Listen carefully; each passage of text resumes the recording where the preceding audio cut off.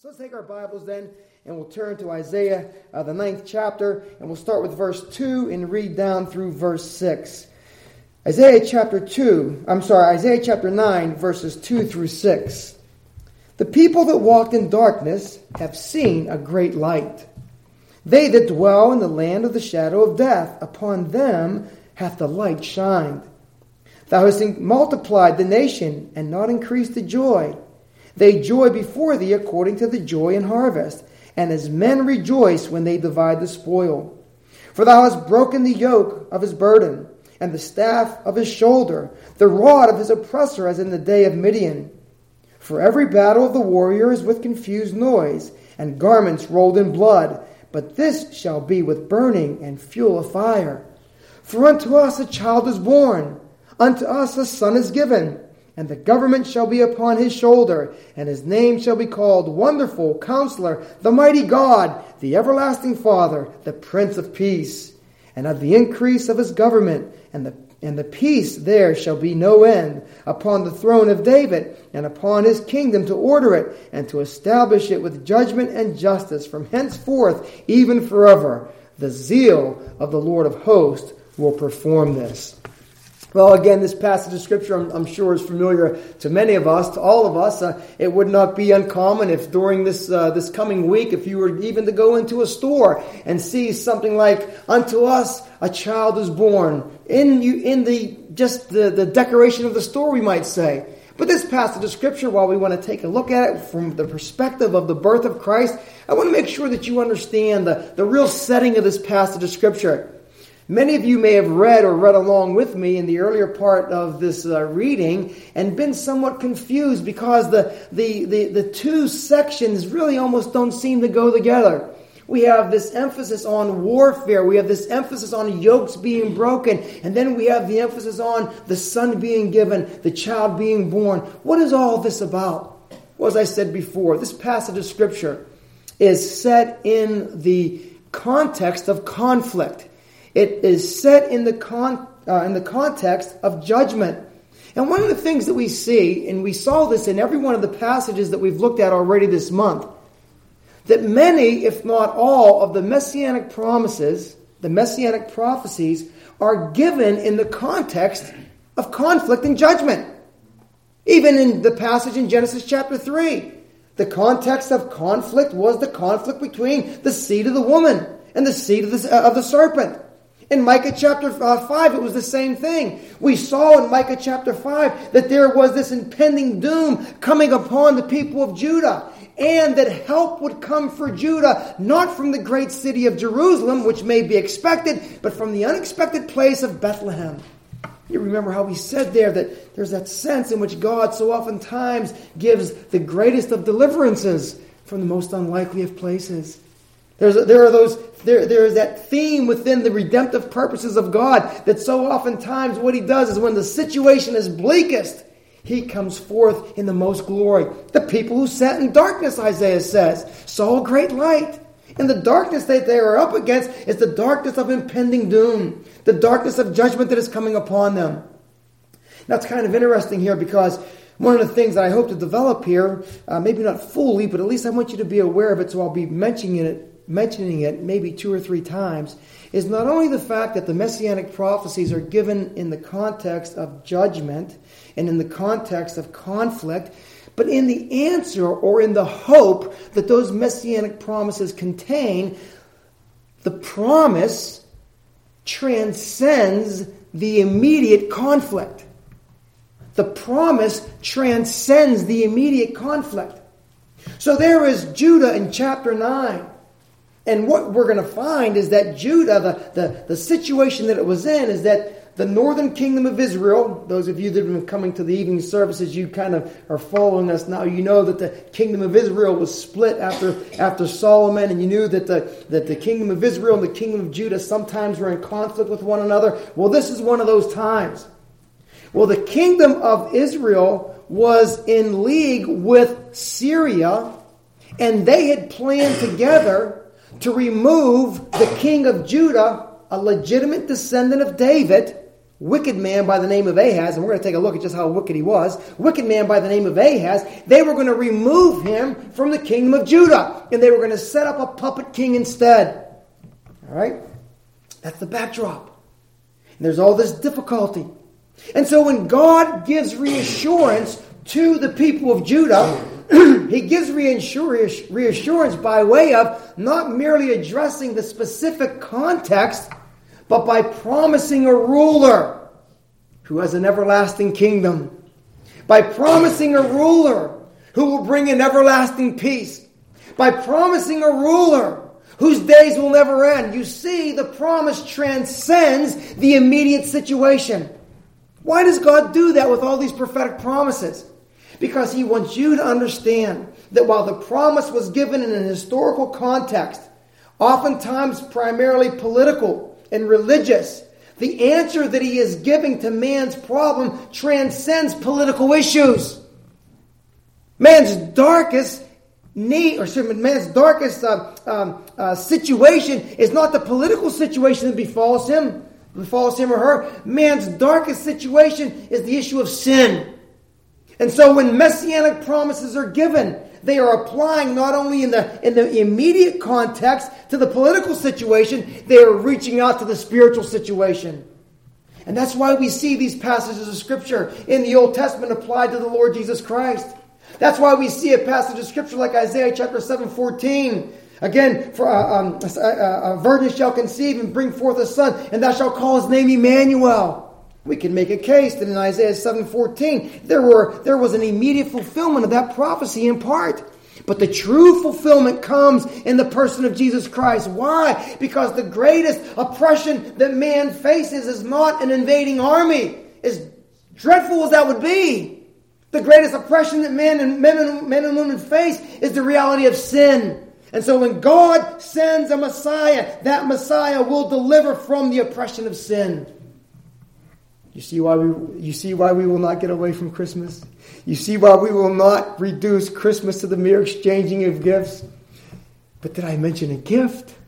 Oh, this passage of Scripture has something about a gift in it. Because it is the gift of the Father of His own Son to sinners. And what I hope to do is I hope to show that to you here in this passage of Scripture as we work through. Well, we've already said some things here about the setting of this passage of Scripture. A couple of other things I want you to be aware of. You do need to be aware that the book of Isaiah as a whole is written to a sinning people.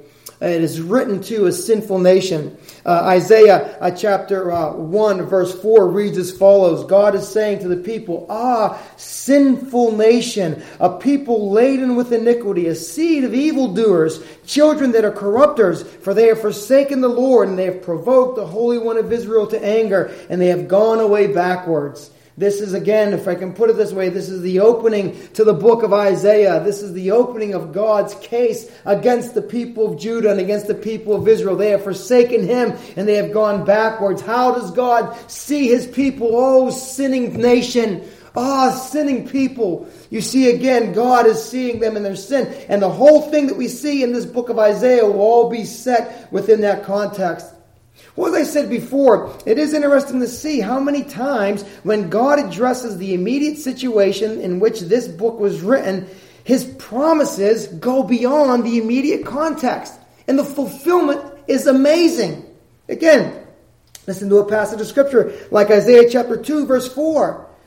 And He shall judge among the nations and shall rebuke many people, and they shall beat their swords in the plowshares and their spears in the pruning hooks. Nation shall not lift up sword against nation, neither shall they learn war anymore. This famous passage of Scripture is given to a people who are in sin. And do you notice how the scope of the promise transcends the immediate situation? It addresses the immediate situation. It gives peace to the people of Israel upon their repentance. But it goes beyond. That's what God does. He goes beyond. How does Paul put it? Now unto Him who is able to do what?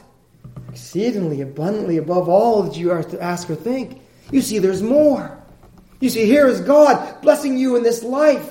And there's more. There's heaven. Here is God blessing you in heaven. And there's more. There's the continuing unfolding of His person to you. You see, there's a sense in which with God there's always more. God is always transcending whatever situation we find ourselves in. Another passage of Scripture that brings out, again, this transcendence of the promises of God is from our own passage. Isaiah 9:7, of the increase of his government and peace there will be no end. On the throne of David his father, and over his kingdom to establish it and hold it with justice and righteousness from this time forth forevermore. Again, we're going to get here very shortly to just how wicked a man Ahaz was. He probably was the second most wicked king in Judah's history, surpassed only by Manasseh. And that man was a flat-out disaster. But he was converted in the end. He was converted in the end. Not so with Ahaz.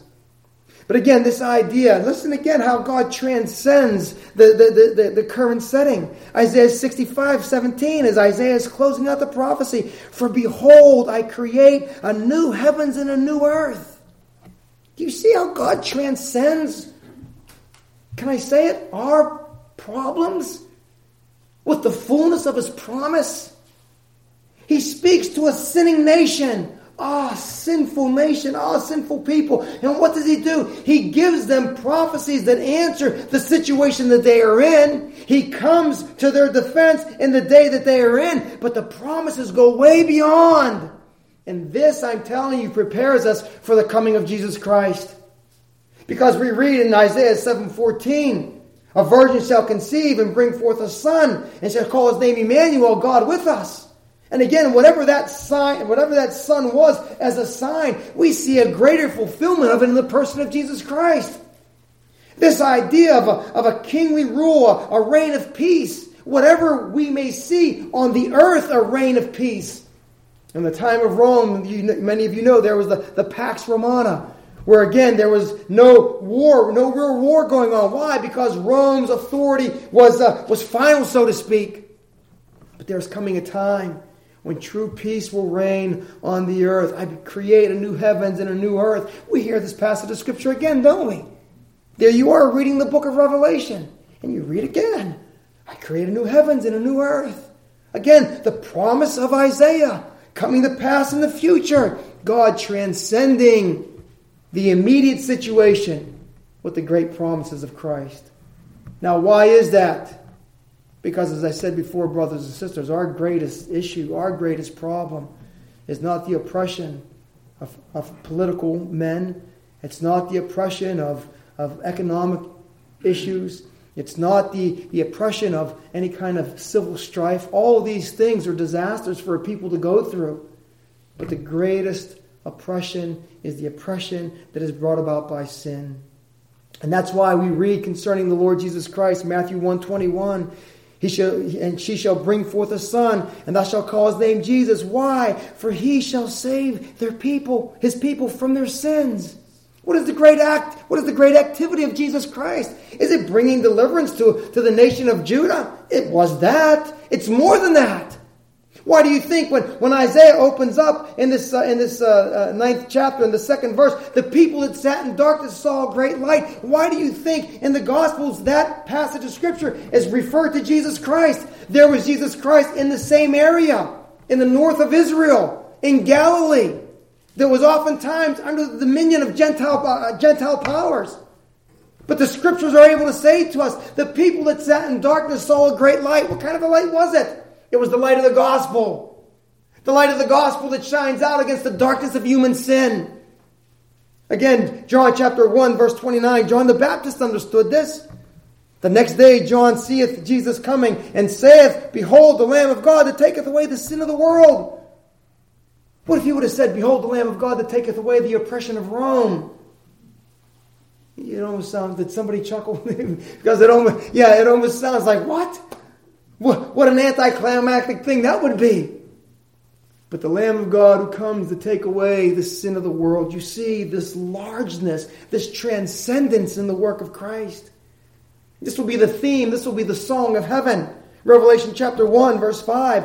And from Jesus Christ, who is the faithful witness and the first begotten of the dead and the prince of the kings of the earth. Now this is what the people in heaven say. Unto him that loved us and washed us from our sins in his own blood.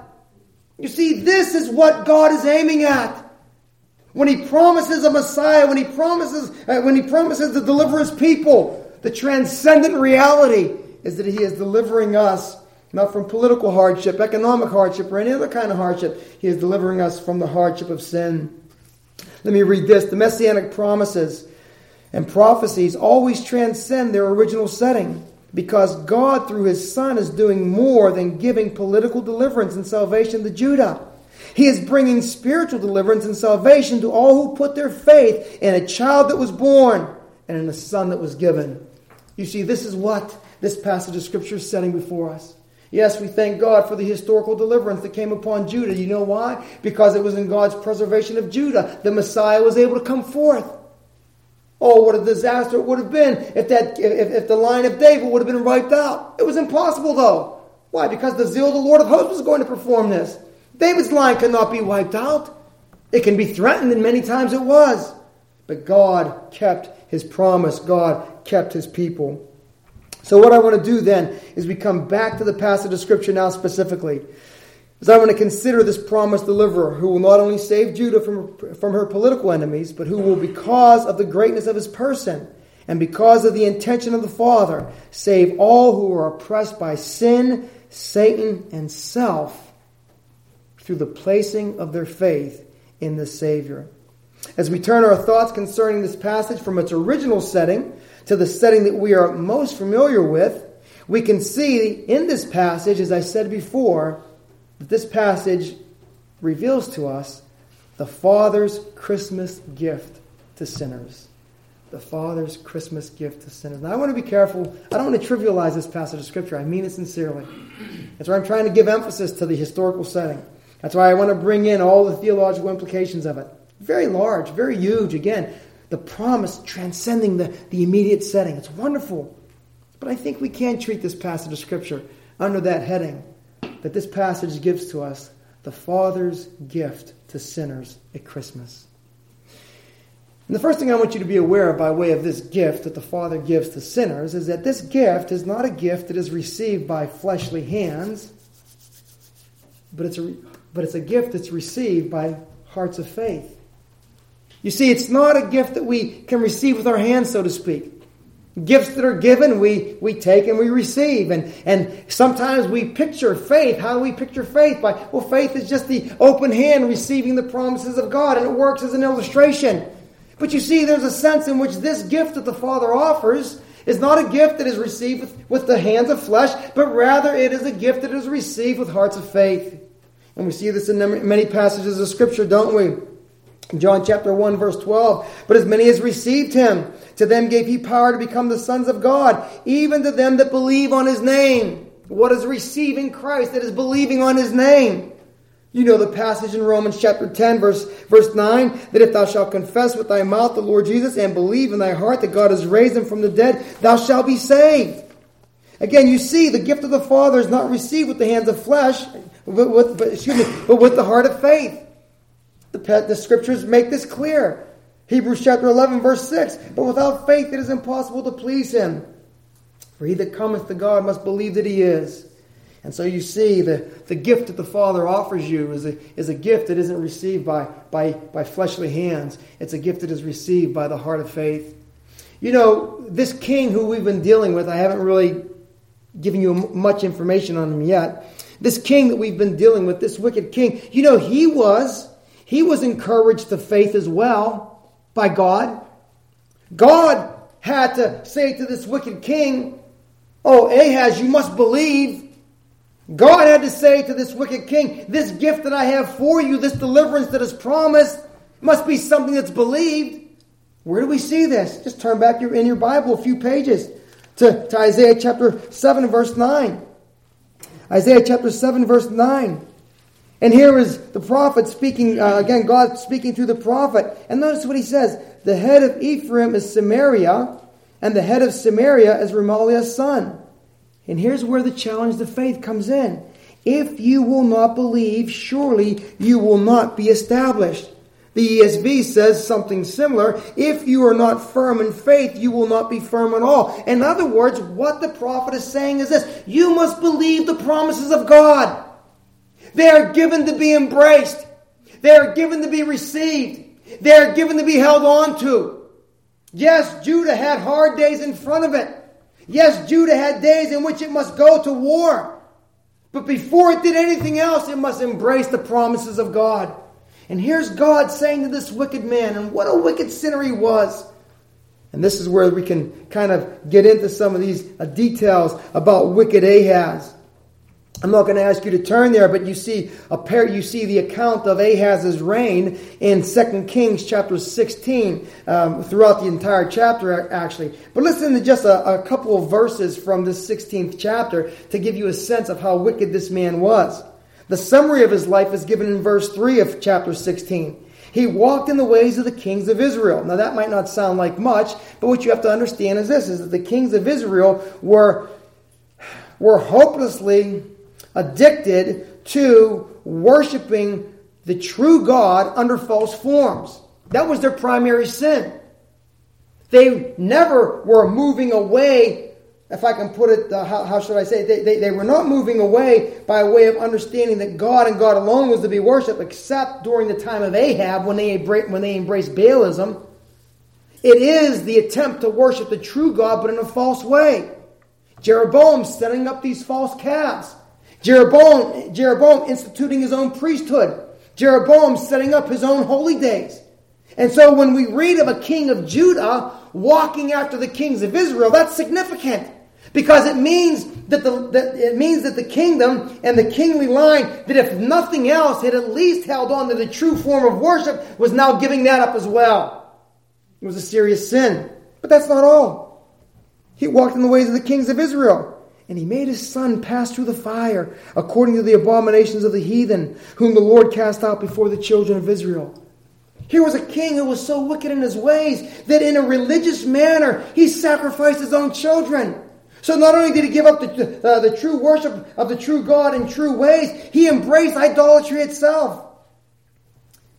And look at the way in which he embraced it. Verse 7.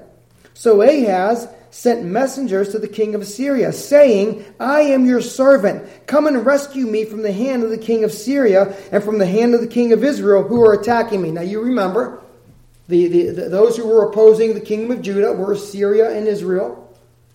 God was giving all these promises to Ahaz. God says to Ahaz, ask me a sign. It's an amazing thing when God says to a man, ask me a sign.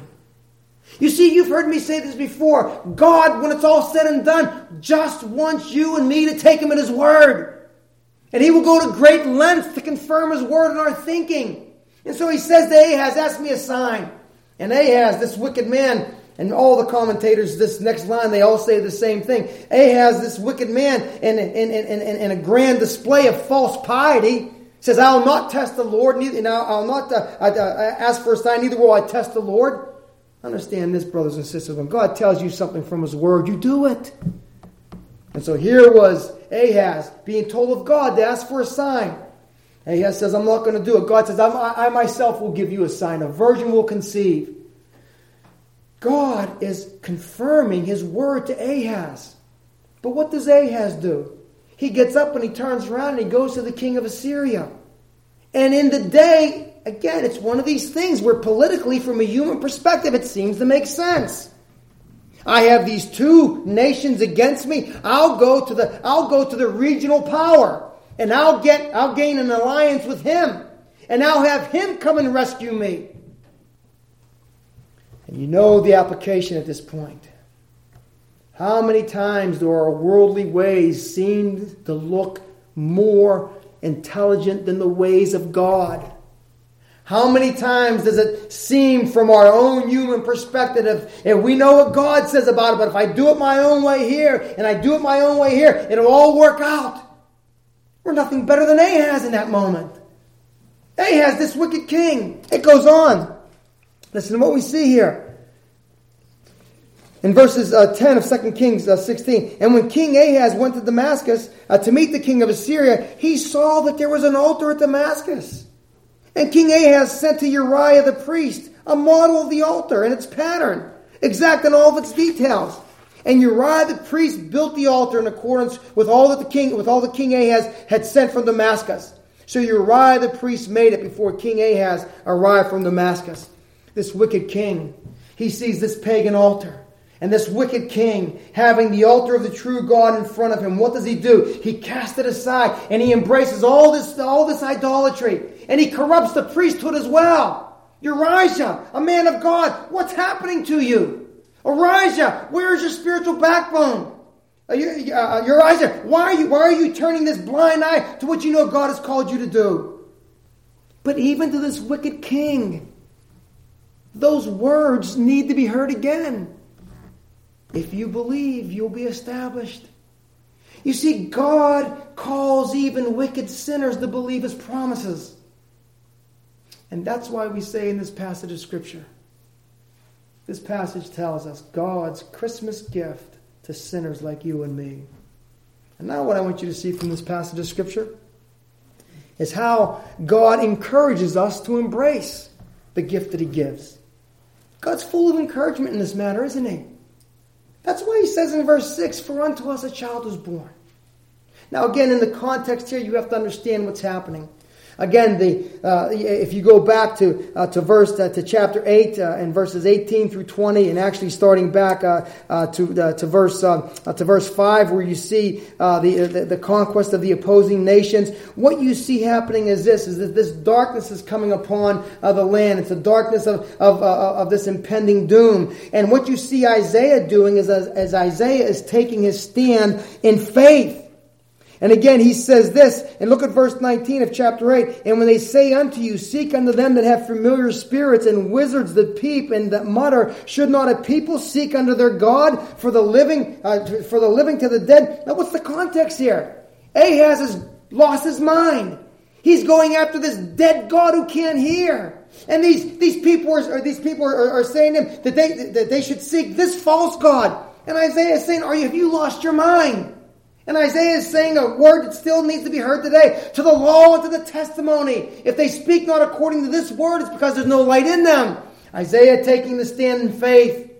Oh, how we thank God for a man like that. In the day of apostasy, standing strong. In the day of apostasy, able to offer to sinners the hope of the gospel of Jesus Christ.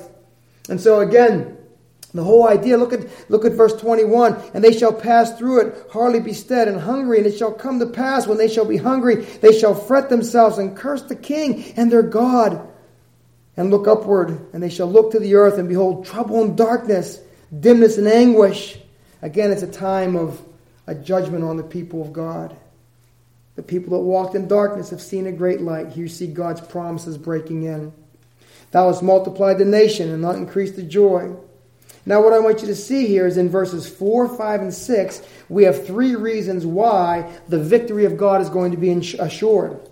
"For you have broken the yoke of his burden." God is breaking the yoke of the Syrian and of the northern kingdom. Every battle of the warrior is with a confused noise, and garments rolled in blood. "But this shall be with burning and fuel of fire." What does that mean? It means that God is going to bring military defeat on those who are rising up against them. So God is going to break the yoke. God is going to bring about military victory. And oh, by the way, God is going to transcend the immediate situation with a promise that goes far beyond.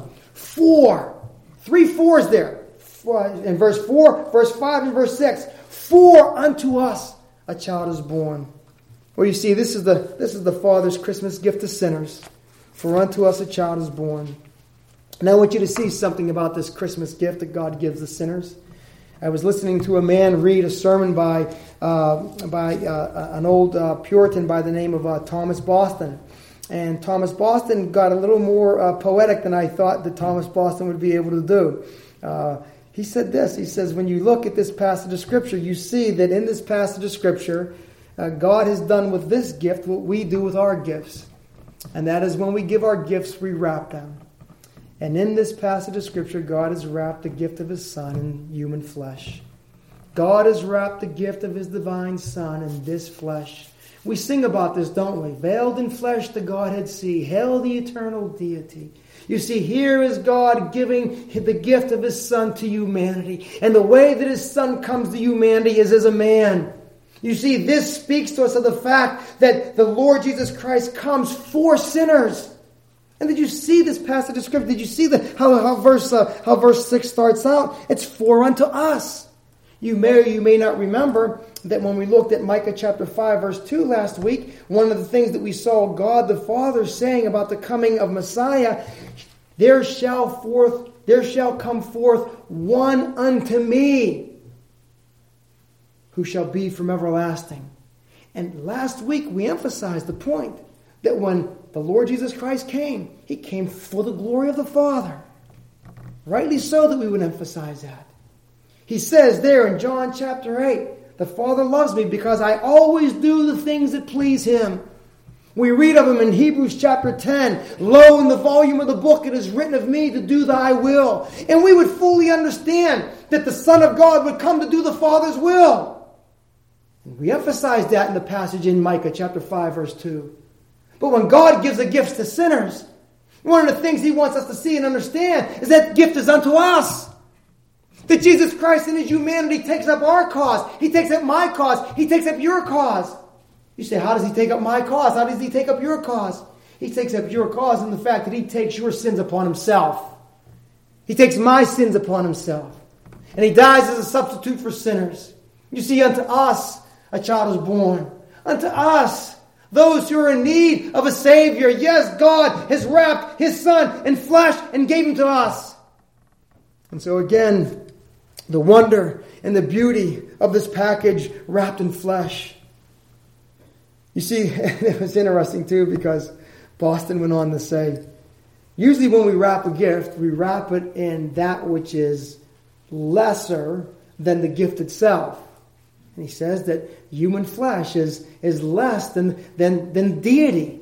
He says, but whenever we wrap it, we make sure that we wrap it in a clean wrapping, that we don't wrap it in a dirty or flawed wrapping. And same thing, here is this one come for us who is perfect humanity, who is sinless humanity, who has not the stain of Adam upon Him, who in all of His will and all of His desires is focused on and is directed toward His Heavenly Father.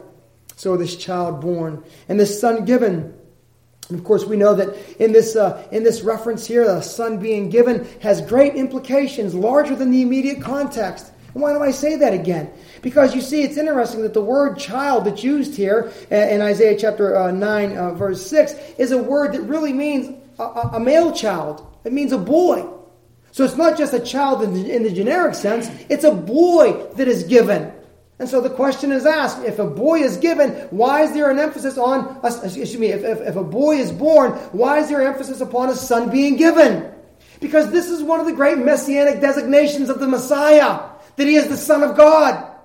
You know, it's very interesting to see in the Scriptures, and this is why I say, you look at those messianic promises, and they bleed out in ways that just, as I said, they transcend the immediate situation. They're larger in their answer than the situation that they address. And so there is in Psalm 2, that great messianic psalm, what do we see? Kiss the Son, lest He be angry. You see all the opposition that humanity makes against the Son. But God has set His Son on His holy hill. And so this reference then to a son being given has all the implications of that messianic terminology. Again, of course, we can't look at this word son and not engage all the New Testament concepts. You see how many times God refers to His Son in the New Testament. You know the passage. God so loved the world that He gave what? He gave His only begotten. He gave His uniquely born Son, His only begotten Son. Other passages of Scripture along the same lines. With the passage we looked at from 2 Peter, there on the Mount of Transfiguration. This is my beloved Son. Oh, how God loves His Son. You see, another passage of Scripture, Romans chapter 8, verse 32. For He who spared not His own Son.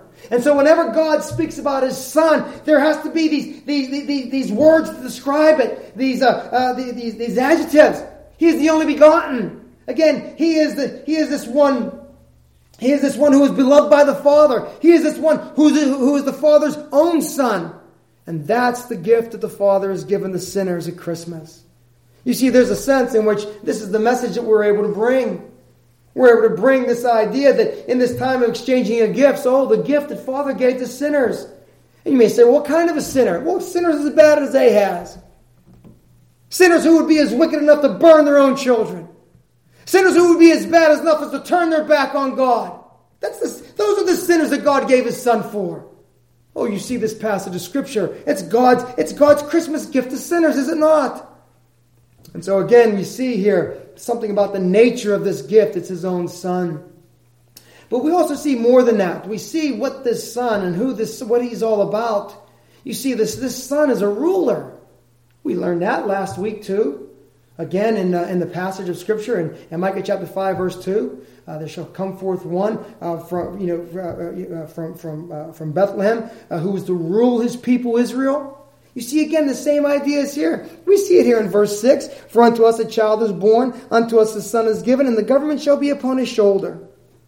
Look here in verse 7. The increase of His government and peace, there shall be no end, upon the throne of David and upon His kingdom, to order and to establish it with judgment and justice forever and ever. What do we see here? We see this child that was given is given to rule. The child that was given is given to reign. The child that was given is given in order that He might be your ruler, your governor, your prince, your Savior, your Lord. It's an amazing thing to see here that one of the things that we always have to emphasize and understand is that when God offers this gift to sinners, He offers this gift to sinners on His own terms. You see, many may be enamored with the concept of God giving a gift, but it's only the heart of faith that embraces this gift that will rule over them, that embraces this gift that will see Him as governor and ruler, that embraces this gift that will see Him as sovereign Lord. What a sovereignty He has. It's a sovereignty that's going on and on. Did you see how the passage again reads? Of the increase of His government. The increase of His government. And friends, we look around and we think, is the church increasing? We look around and think, doesn't look like the church is increasing. But the government of our Lord Jesus Christ and the extension of His kingdom is increasing. I'm saying that to you with no fear of contradiction. The church of Jesus Christ is being established. May we, by the grace of God, be blessed to see it established in our presence here more and more. You see, it's the passage of Scripture that says this to us. Of the increase of His government there shall be no end. You see, the Word of God is going forth. Sinners are being saved even today, even now. There are those who are hearing the gospel for the first time or for the 100th time and who are now coming to Jesus Christ as the gift given by the Father, wrapped in flesh in order to rule and reign over them. One of the things that I didn't mention last week in that passage of Scripture from Micah. Micah just has wonderful passages of Scripture that many of them you know. What does a man require of thee? What does the Lord require of thee, O man? Micah 6:8. To do justice and to walk humbly. Micah chapter 7, verse 19. For He will subdue our iniquities. That's what He does as ruler. That's what He does as king. That's what He does as governor. You see, this governor subdues our iniquities. Aren't you glad that that's what Jesus Christ does? Aren't you glad that Jesus Christ saves you from yourself? Aren't you glad that in the reality of the gospel there is a power that sin cannot stand against? For this reason, 1 John 3:8, the Son of God was manifested that He might destroy the works of the devil. Oh, we thank God for Christmas. But you see, many sinners will not accept this package, if I can put it that way, this gift on these terms. Again, look at the passages of Scripture. We've already spoken of one of them, Psalm 2. Psalm 2, verses 1 through 3. Why do the heathen rage? And the people imagine a vain thing. The kings of the earth set themselves, and the rulers take counsel together against the Lord and against His anointed, saying, let us break their bands asunder and cast away their cords from us.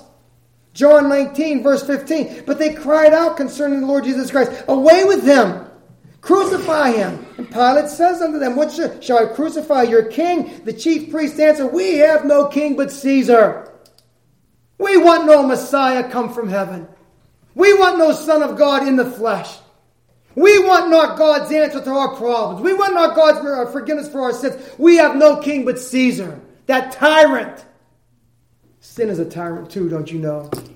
There are people who refuse to give up their sin because they're afraid of what it might mean for Jesus Christ to rule and reign over them. I said to somebody very close to me this past week, you have to destroy that idol of self. And it's only through Christ that it can be destroyed. And that's what Christ does. He sets us free. He sets us free from the terrible reign, the horrible reign of sin. You see, faith accepts the gift as it's offered.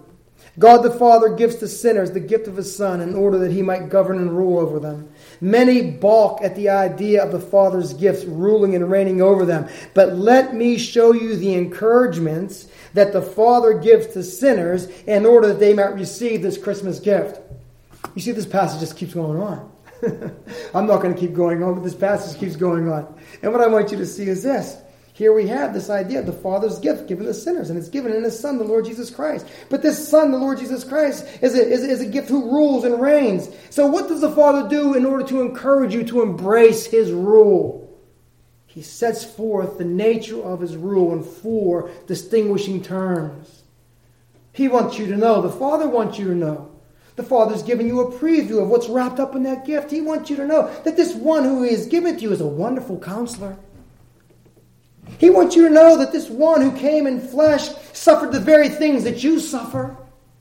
He wants you to know that this very one who came in flesh and who was rejected by men is able to comfort you in all of your rejection.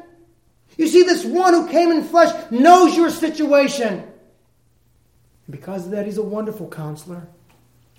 Because of that, He has the counsels of eternity with Him. Because of that, He has the counsels of peace with Him. Because of that, He is able to speak a word of comfort to your soul. Why would you not take this gift? You see, the Father is encouraging you. He says, I'll take this gift. He says, because you see, this is a wonderful counselor I'm giving to you.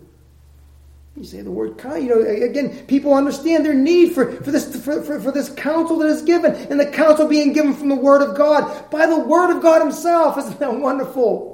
The Word of God living, giving us counsel from the Word of God written. Oh, we thank God for that. And so the Father doesn't stop there, does He? He says, oh, by the way, not only is He this wonderful counselor, He's the mighty God. What an amazing designation this is for this gift that the Father gives. And there's a sense in which the Father is giving the gift of His Son, Lord Jesus Christ, or in the Gospel of John, it speaks about the Lord Jesus Christ coming forth from the bosom of the Father. He says to Thomas, if you have seen me, you have seen the Father. Again, John chapter 1, verse 1, in the beginning was the Word, and the Word was with God, and the Word was God. This idea of the mighty God. And sometimes people say, well, it's the mighty God, it's not the almighty God. I've had people try to make this case for me, to me. Well, you go down there in Isaiah chapter 10, verse 21, and guess who's called the mighty God? It's God Almighty Himself. It's Jehovah. It's Yahweh who is called the mighty God. This designation is a designation of Jesus' true deity. And so there He is. Oh, what a gift. He gives another encouragement. He's the wonderful counselor. He's the mighty God. He's the everlasting Father.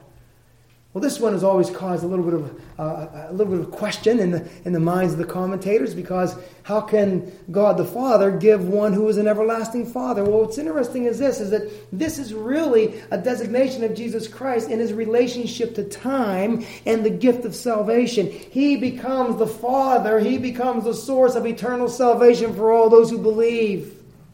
And in addition to that, this kingly rule that He exercises is the rule of a Father. So it's the rule of a comforting Father. It's the rule of a mighty Father. You see, the idea now here is that this gift that is given by God the Father is one who exhibits all the fatherly aspects of what a righteous and just king should be. That's how He encourages you. And the last encouragement that He gives to you, though there are many more, but in this passage of Scripture, the last encouragement that He gives to you, He reminds you that this gift who is a wonderful counselor, this gift, again, veiled in flesh, this gift who is the mighty God, this gift who is the everlasting Father, this gift, by the way, is the Prince of Peace. Well, you see, there's something especially wonderful about that. Because we know that the great oppressor of our souls is sin. And we know that sin always causes this reaction in the nature of God against sin. We know that sin is a destroyer. We see what sin did in the Garden of Eden. There was Adam not running toward God in his sin, but running away from God. There was Adam fearful of God now. But what does this Messiah do? He comes as the Prince of Peace. Yes, the Christmas hymn is true. God and sinners reconciled. This is the beauty, this is the wonder of Christmas. My soul reconciled to God Almighty on His terms. You see, many want to be reconciled to God on their own terms. You see, God knows my particular sin, but He'll accept me anyway. God is in the business of killing sin. And so again, we see here this idea of the Prince of Peace. What a wonderful concept this is. We look around us in this world and we say, where is the peace? I think last Sunday night we sang that song. Who was it? Henry Longfellow. I think he wrote it during the time of the during the time of the Civil War. What is it? I heard the bells on Christmas Day, their old sweet carol. I heard them say, of peace on earth. And it goes on, the second stanza. Again, that I forget how it goes, but it mocked the song of peace on earth, goodwill toward men. Longfellow goes on now. What does he say? He says, God is not dead, nor does He sleep. He says, the right will win, the right prevail. You see, God brings peace. He brings peace between sinners and Himself in the person of His Son. And now being reconciled to God, we can be reconciled one to another. You see, people, again, we see it in our day. I've thought to myself, you have people who formally reject Jesus Christ and are not reconciled to God. How can they be reconciled to one another? Oh, but you see, now that God and sinners are reconciled with one another, sinners and sinners can be reconciled with one another. So my brothers and sisters, here we see this whole emphasis of God's gift to sinners.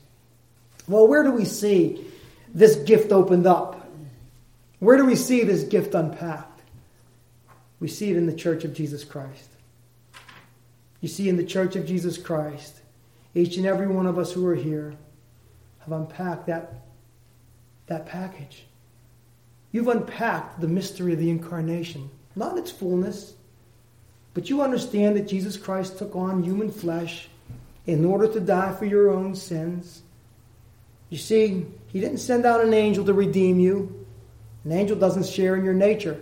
He didn't even raise up a good man to save you. A good man shares your sinful nature. He sent down His own Son. You've not fully fathomed the mystery of the incarnation, but you have a sense of it. You've unpacked it a little bit there, haven't you? And when you have unpacked it, what have you seen? That in His essential nature, it is the Son of God Himself. Eternal, holy, co-equal, co-essential with the Father. You've unpacked that. In unpacking it, what have you done? You've seen that there is this righteous rule, this righteous governing that God calls you to live by. And so when the world calls you to live by its standard, you say, no, I'm living by another standard. You say, no, I'm living by another constitution, if we can say it that way. And don't get me wrong when I say that. I'm not calling for sedition or anything like that. But you're taking your stand on the Word of God. And so there you are, walking in the following world according to the light of the Scripture. You're listening for those voices who say, to the law and to the testimony. And so there it is in the Church of Jesus Christ. But other things we see. Oh, what wonderful counsel we have in the Church of Jesus Christ. Counsel from the Word of God. From the Word of God. You see the idea now, again, of the Lord Jesus Christ ruling and reigning. Reconciled. You see, this is where we ought to see in very clear pictures what reconciliation looks like. No longer laboring under the burden of my own sins, but now having this peace with God. No longer laboring under the burden of my sinful attitudes towards you. Now peace with one another. You see, it's in the Church of Jesus Christ that this gift is revealed or is unpacked. And you may say to me, how is this ever going to come? How is all this ever going to come to pass? Well, I refer you back to the passage of Scripture. Verse 7. The zeal of the Lord of hosts will perform this. God has put His personal name next to this promise. Brothers and sisters, this promise will not fail. And what God is calling you to do here and now is to embrace by faith. To reaffirm by faith this great gift that the Father offers to sinners at Christmas. Let's pray. Our Father and our God, how we thank you for the Lord Jesus Christ. We thank you, Lord God, that he was willing to humble himself and come as a man in order that he might save men, sinners, Father. We thank you for that.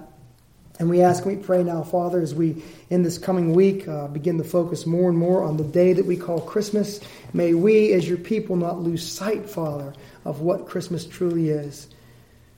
It is that kingdom of peace. It is that kingdom of the eternal reign of Jesus Christ. It is that reality, that mystery, that glory of God manifest in the flesh in order that sinners might be saved. Thank you for this, we pray, Father, and we ask this in Jesus' name. Amen.